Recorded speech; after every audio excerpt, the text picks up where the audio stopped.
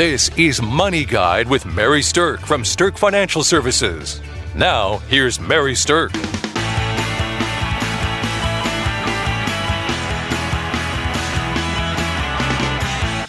Welcome to Money Guide with Mary Stirk, and today we are talking about financial tips by the decades. Now, I don't mean the decades like the 20s and 30s and 40s of the 1920s and 30s and 40s. I mean by our ages. So tips for people who are in their 20s, tips for people who are in their 30s and 40s and on up. So this is going to be a really fun show. Today I have with me Amy McFarland. Good morning, Mary. Hi, Amy. How are you this morning? I'm great. How are you? Fabulous. And I want to just say to some of our listeners, because I did this at first when I was glancing through what you were going to talk about, I thought you meant by the decades, like the 1920s, the 1930s, not in our 20s, not in our 30s, not in our 40s. I thought, this makes no sense. We did learn some things from those different Yes, decades, we did. for sure. But what we want to be thinking about is what kind of wisdom and value can we bring to our listeners who are out there soaking up all this good financial information and give you some things to think about no matter what age you are.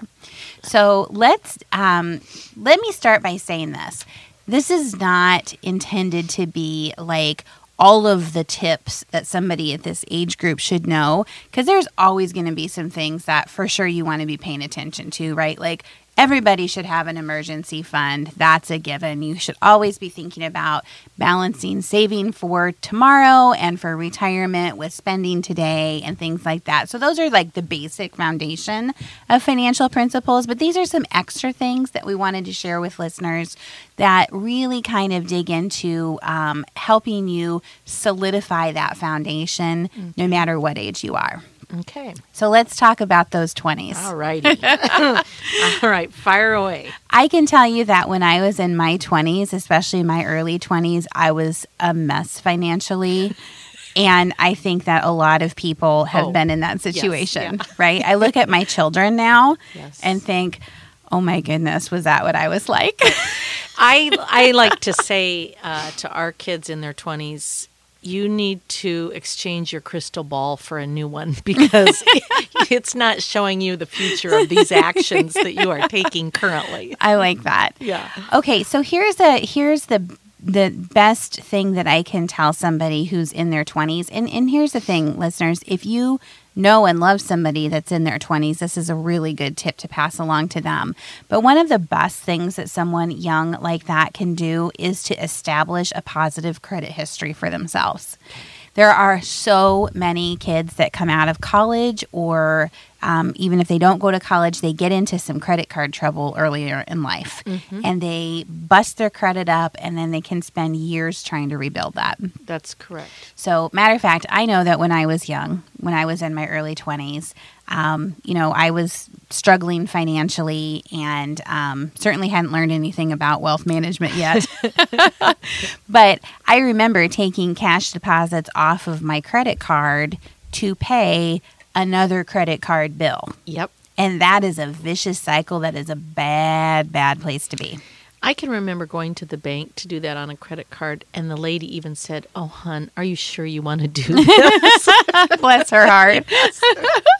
So when you're in your 20s and you're trying to establish a positive credit history, you definitely want to have at least one credit card. You want to use it often, and you want to pay it off entirely every month. Now, one of the things that people don't necessarily know about credit cards is that it's best not to charge over 30% of your available balance. Okay. So if you have a $1,000 limit on a credit card, don't charge more than about $300 on it, because the minute you do, then the credit card companies are saying, hey, apparently you need this open credit that you have. Yes. And that's a ding against you. But if you keep it under that 30% limit and you pay it off every month, you really can do big strides in establishing positive credit history for yourself. Sure. That all makes sense. So that is the number one tip for people in their 20s. A second tip for people in their 20s are to establish your savings patterns. Oh, yes. Yeah. So this is the first time you're out there on your own, right? Mm-hmm. And, you kind of are establishing yourself. You're establishing an identity. You might be establishing a career. And this is the time to establish those saving patterns too.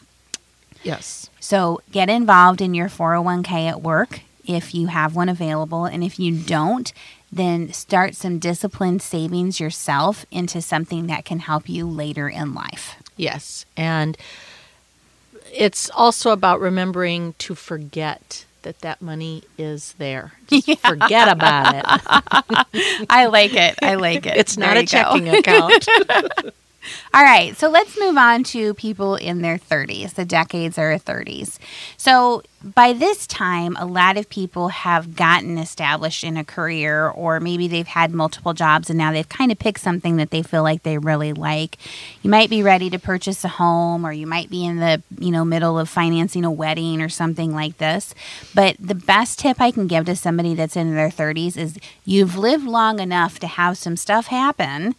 And it's a good time in your 30s to really review what your current debt load is and where your credit levels are at. Okay, so in your 20s, establish that credit, but take some time in your 30s to really review that and understand where it's at.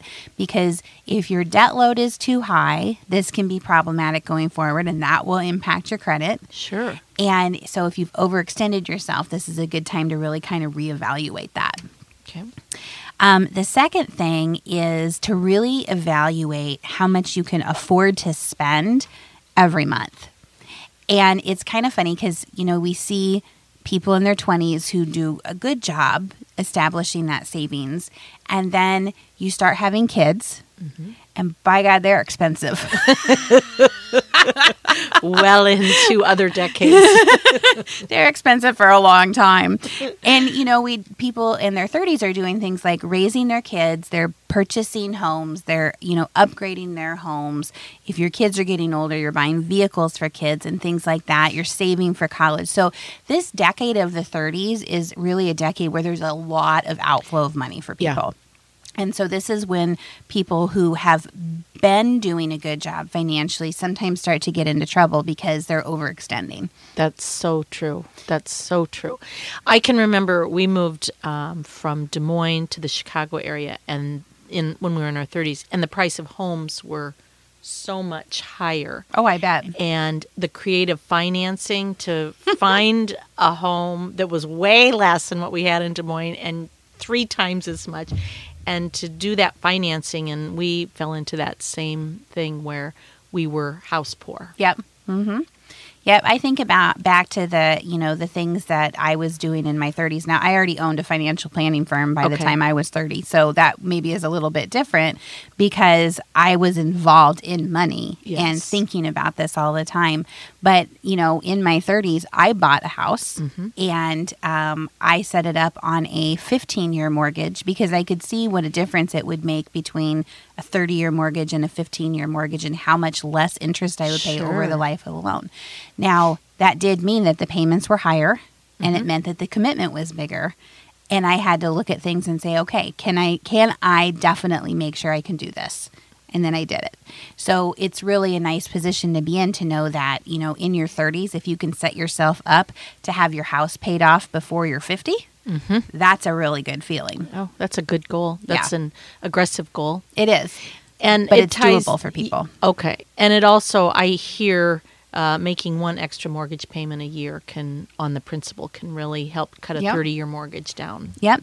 Yeah. And so for some people who are debating between that 15 or 30-year mortgage, the 15-year kind of pushes you and locks you into it, and you frequently will get a better interest rate, by doing that.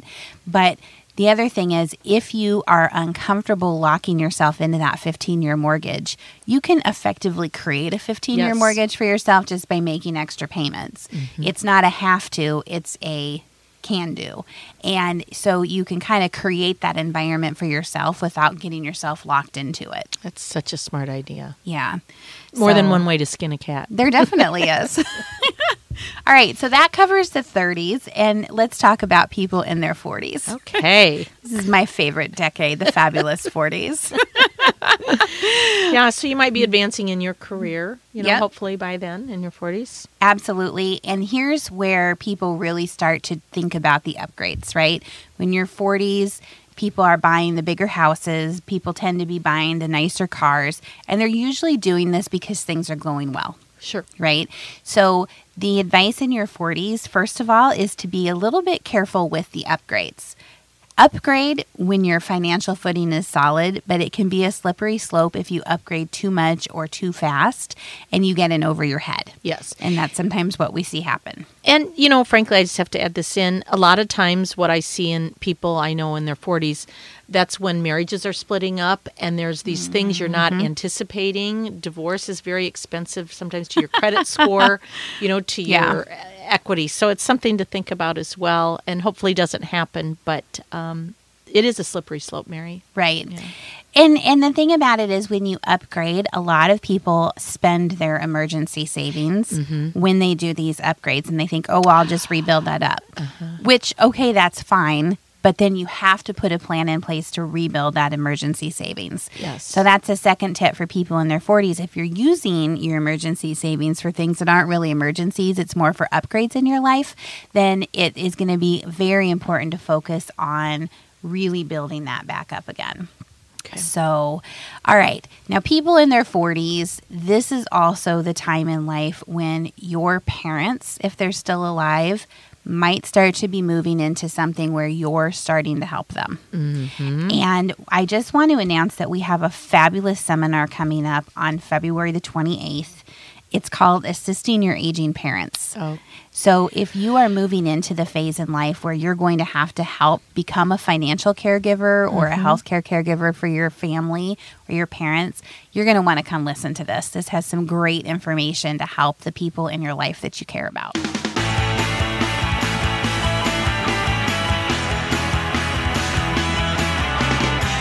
Welcome back to Money Guide with Mary Stirk, and today we're talking about financial tips by the decades, whatever decade of life you're in. So we've covered the 30s and the 20s and the 30s and the 40s, and now we're going to talk about those fun 50s. Yes, I'm all ears, Mary. There you go. All right, so if you're in your 50s, then the best tip that I can give you is review your retirement savings plan. You are within probably 10 to 15 years of pulling that retirement trigger. And if you have been like most people, you've either procrastinated or not paid a lot of attention to what you have saved for retirement or how it's all going to work together to help take care of you during retirement. So this is the ideal time to look at the debt that you have, try to figure out how to pay that off before you retire if possible, and take stock of where you're at in relationship to retirement. So I think that's a good tip for anybody out there in their 50s. Okay. Are you thinking about that, Amy? Yes, I am, Mary. In fact, I talked to you about it. We do not want Amy to retire. Let me just put that out there. We love having her on our team. But at some point, that's going to happen. So this is the time to be thinking about it. Yes, and in your 50s, I think you're so busy, thinking, you're saving, but it is a great time to look back at what you have accomplished as well and Yes. think of the positives and what still needs to be done. Right, because everything that you've built so far in your life when you're in your 50s is basically the foundation for the rest of your life financially. Yes. So build upon the strengths that you have and then take this time to take stock and then figure out how to tweak things to make it even better for the future. Yes, because you're probably at your peak of your earning potential. I mean, I always, my comment about my 50s is it's the first time I looked at wherever I was employed and said, gosh, there's a lot of people younger than me here. All right. So here's the thing is when you're taking stock of this is a good time to talk to a financial planner.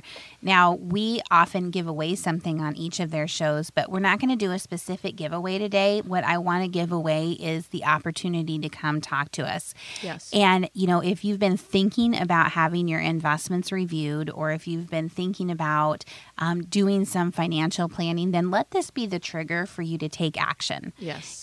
This is a good month of the year to kind of start thinking about getting your ducks in a row, and don't procrastinate on this. This Right. is the time to act. And, a value assessment is the perfect word for it. And it's empowering to take a look at everything, take the blindfold off and say, all right, what do we got? There you go. All right. The second tip for people in their 50s is don't overextend yourself helping others. And this is where you might have kids in college or you might have aging parents and you start doling money out to help people. Yes. And I think, and this is often called the sandwich generation, right? When you're in your 50s, because you're sandwiched by parents that might need help and children that might need help. Well, and when you talked about the 20s, you have children in their 20s or 30s, and you do want to help them. You want to support them in their business endeavors. And it is easy to say, oh, let me help you, but possibly you should be spending that money on yourself. Yeah, and I'm not advocating not helping. I'm just saying don't overextend yourself. Don't put yourself in a financial pickle because you've helped somebody else. Yes. So, all right, tips for those who are in their 60s. This is the decade when most people decide to retire. So the tip is before retiring, be sure to figure out how your retirement pool of money is going to translate into income for you. Okay. There is a massive difference between building wealth and growing it versus taking income from that pool of wealth. It's two totally different styles of financial planning. You know, it's very cruel. You spend your whole life learning to leave that money alone, and you get pretty good at it by the time you're in your 60s. And now they say, no. Now it's time to remember what you've done. Yes, it's a big paradigm shift for people It to is. actually spend the money they spent all these years saving. Huge emotional shift. And so you have to do the work to figure out how to turn this money into income. That's really important. The other tip for people in their 60s is to spend some time thinking about what the best housing situation for yourself is going to be going forward. So we all want to be independent. We all want to live in our own homes as long as possible.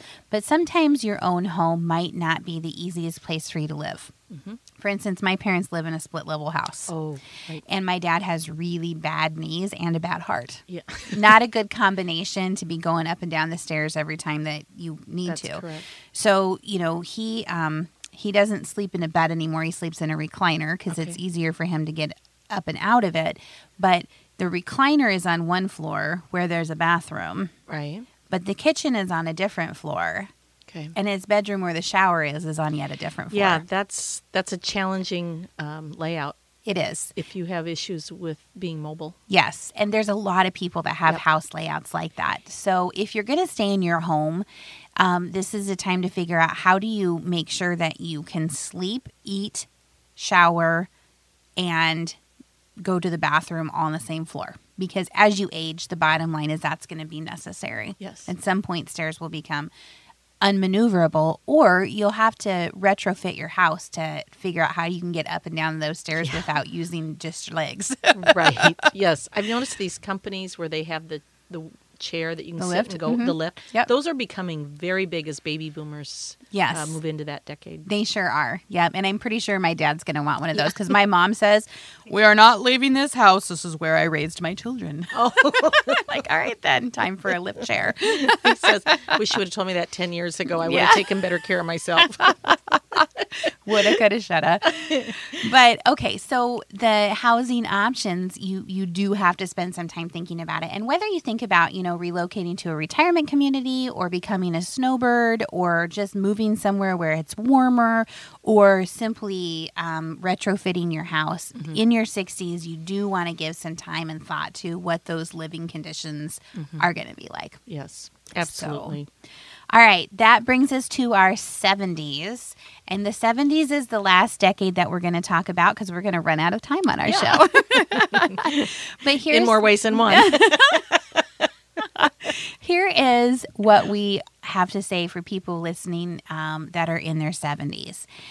The 70s are the time to start thinking about your legacy. So do you have your ducks in a row of the impact that you want to leave on the world financially and from a values-driven standpoint? Yes. So take this time to make sure your beneficiaries are listed the way that you want to.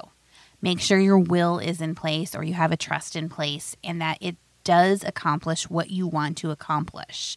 So in the 70s, review your legacy plans. Now, some people want to make an impact on the world financially for their family. Some people want to make an impact charitably. Some people say, I don't want to make any kind of financial impact. I want to spend my last dollar the day I die. Whatever your deal is, that's fine. But just make sure you're paying attention to it and you line it up the way you want it. And I would like to add to that, from my standpoint, the communication factor, communicating this to those that are close to you. Yes, I think that's a big deal, which is our second tip for the people in their 70s. Help your kids help you. Okay, that's a big one. Help your kids help you. And what I mean by that is, people, especially as they get older, tend to be very private about their financial affairs. And legitimately so. I completely understand that. And you don't really want necessarily to tell your kids, hey, here's everything I have. But set your kids up to be able to help you handle things if you become unable to handle it yourself or if you pass away. Yes. It's very difficult to try to get your hands wrapped around someone else's financial situation. Most people don't even have their own financial situation figured out, much less trying to figure out somebody else's. Right. So if you can take some steps to help your kids help you, and what I mean by that is gather your information together, have a centralized location where you keep things, fill out these different books, like the things that we have, like beneficiary guides. Here's where I have all my bank accounts. Here's where I have life insurance policies. Here's who my investment person is. Help your kids help you when you're going to need that help by gathering that information together and letting somebody know where to find it. Yes. You don't have to tell them everything you have. You have to tell them how to find everything you have. And Mary, I'm sure you've had instances with clients where you're meeting their children under that umbrella. Absolutely. And I have instances where I'm meeting spouses under that umbrella where one person took care of everything and now the spouse is taking care of it all and they have no idea where to even begin to look. So, all right. Well, and that leads us right back to our seminar about assisting aging parents. If you are the aging parent, send your kids to this because they're the ones that are going to be helping you sooner rather than later.